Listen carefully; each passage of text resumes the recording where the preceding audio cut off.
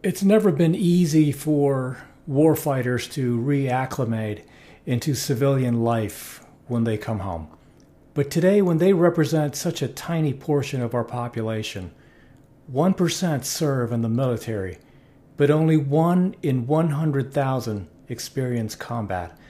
Veterans' challenges are greatly compounded by living in a stigmatizing society largely ignorant of the psychological burdens they bring home. The clip you're about to hear is Morning Joe's Willie Geist describing a truly remarkable film and one of my all-time favorites now, Bastard's Road. Have a listen.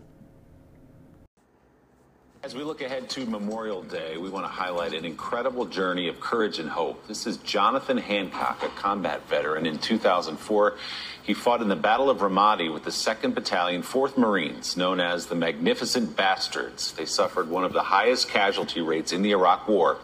1 in 4 were wounded or killed.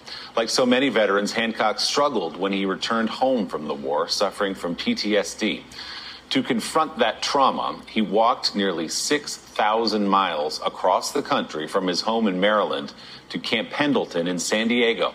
He stopped along the way to visit Gold Star families and documented his journey in a new film called Bastard's Road.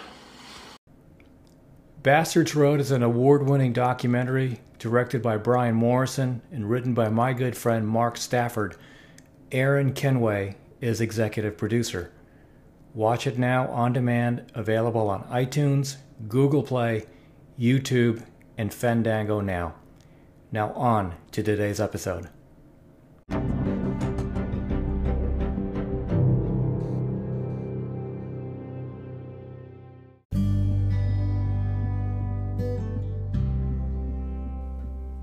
From the Resilience Podcast, number 203. I'm Cecil Ledesma, recording live from Austin, Texas. It is so beautiful here. It's Saturday, July 3rd. So, if you're one of the lucky ones, if you're lucky enough to be different, don't let go. I spend a lot of my time and energy exploring the power of perspective, how our reality is determined by how we interpret what's right in front of us, how one person can look at one thing and see pain or a problem or a barrier, and another person can look at that exact same thing and see opportunity or a future win or a bridge to something better. I think one of the best examples of this is how we perceive those qualities that make us unique. Those things that put us in a different category, or maybe we're a little hesitant to fully embrace because they're not common when it comes to that which separates us from everyone else. Well, I believe we have a decision to make. I'm going to go back to Robert Frost's fork in the road, right? He says 2 paths diverged in a wood. I took the one least traveled by, and that made all the difference. On the surface, you can easily brush this off as trivial. It's like, oh, nice, that's cute. He took the path less traveled by. But what does that mean? As it turns out, it means a lot. It means instead of burying what makes him different, he made it his battle cry. Instead of slipping under the radar and sneaking through life like so many of us do, he signed the dotted line for the pain of being a beginner, the struggle of being uncertain, the discipline and sometimes torturous road that is turning a passion into excellence, trading peace of mind for the pursuit of meaning in life, exploring what makes you unique. It takes courage. And in that message, he chooses courage. Because it's not just that you're alone. Taking that path means every step of the way, your mind screams at you reminders that you're alone. It's not just fighting traffic patterns, it's fighting your DNA. It's resisting that impulse to please sit down, shut up, and just blend in. So, is it a trivial decision? I'd say not really. Maybe even the most important decision you can make. Because I promise you, it's not your commonality with those around you that will bring fulfillment, that will leave a mark on your life and the world that surrounds you. No, it's that thing that's unequivocally you, that's a little out there, that's somewhat strange. You don't know why, but its gravitational force pulls and pulls and pulls. A tug of war where one side begs you to just please relax, conform, do less. It begs you to never be laughed at or criticized, to take the easy road. Then you have the other side, poking, prodding, asking you, hey, yeah, but what if you sacrifice the comfort of right now? What if you explored? What if you took that which you love and you ran with it? What if you worked for a delayed payday?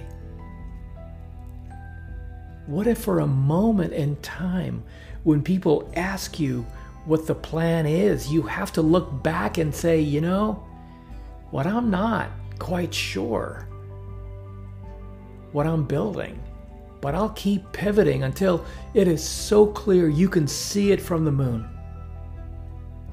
Those are the paths that pull us apart. And every time I've lost my way, it's because I've doubted my unique path. And I mean that every time. It's when I become impatient with the journey or look around and see someone else winning in a different arena, using different methods, different strategy. See, the latest trends and success formulas. I mean, I want to be part of that, right? I'm human. I want to win. I want to succeed. But just like a little opening is enough to let in the outside water that sinks the boat. Well, a little bit of doubt is enough to derail your process. The process that you have to believe in, to protect and nurture. The process that I've come to separate into two pieces. Number one, believing that the exploration of that thing that makes you unique is valuable. That your ability means something. They're not inconsequential. They're not stupid or trivial or unnecessary. If it means something to you, it will most certainly mean something to others.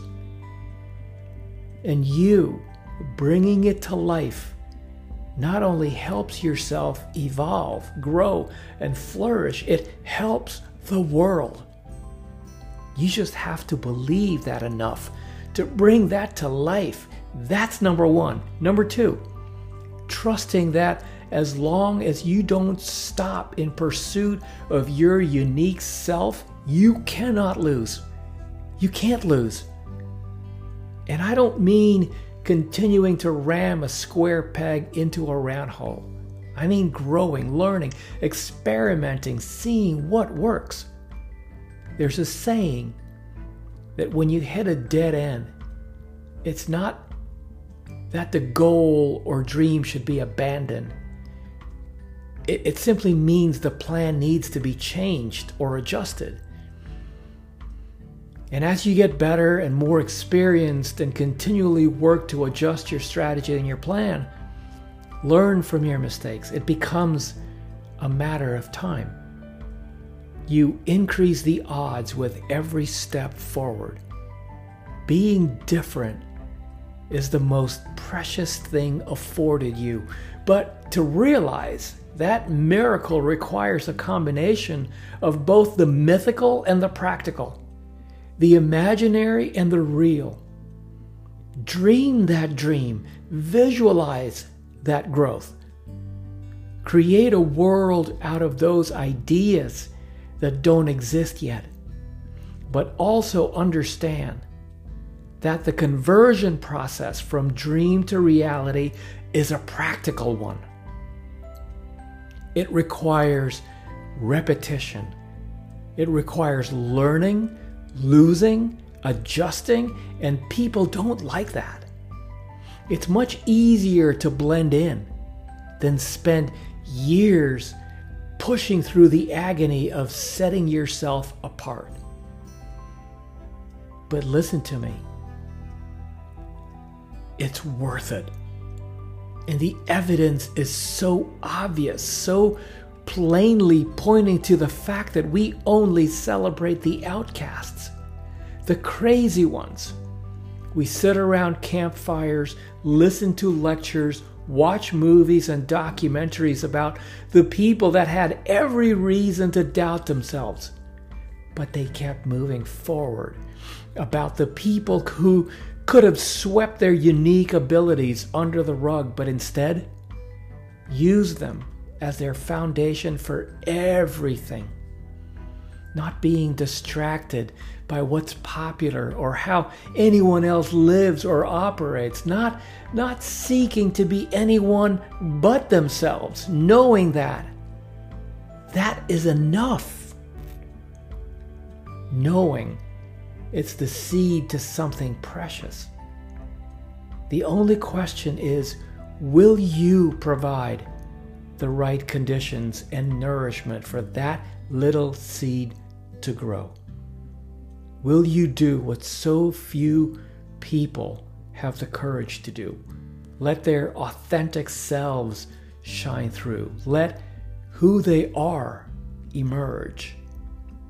Emerson has a quote. He says, "To be yourself in a world that's constantly trying to make you something else is the greatest accomplishment." He goes on to say, "My life should be unique. It should be a battle, a conquest, a medicine.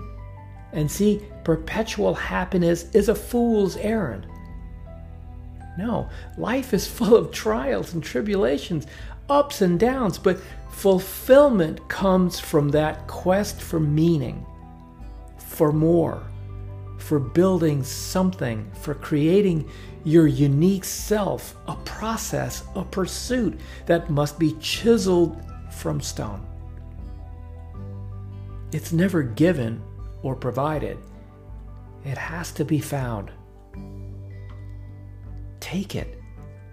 And as Emerson beautifully implies, now is that time. The question is, what are you going to make with this once-in-a-lifetime opportunity? What will you make of the possibilities that only you know, only you understand, that only you can bring to light?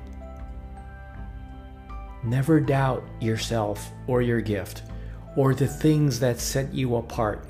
You don't need everyone else to believe in them. You just need to convince yourself. Everything else, it falls right into place. And that's it for the Resilience Podcast this Independence Day Eve. I'm Cecil Ledesma. See you real soon.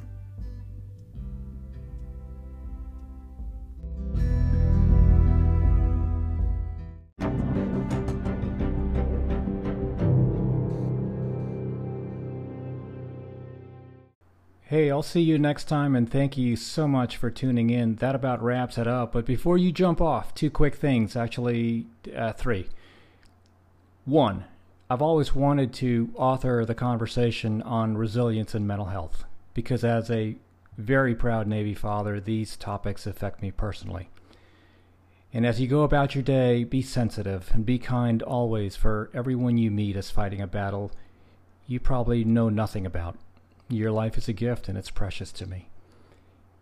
And thank you so much for being a part of this community. And I'm not quite sure how you landed on this podcast. It doesn't matter to me. The fact that we're all in this together and that we can have a conversation is amazing. I feel very honored to be in your ears right now and that you spend a portion of your morning, noon, or night with me. And whether this is the first podcast you've listened to or you've been a loyal listener, I just want to say thank you. And last, please, I would be honored if you checked out my website at cecilledesma.com. You can connect with me on LinkedIn. You can follow me on Twitter at Cecil Ledesma. Peace.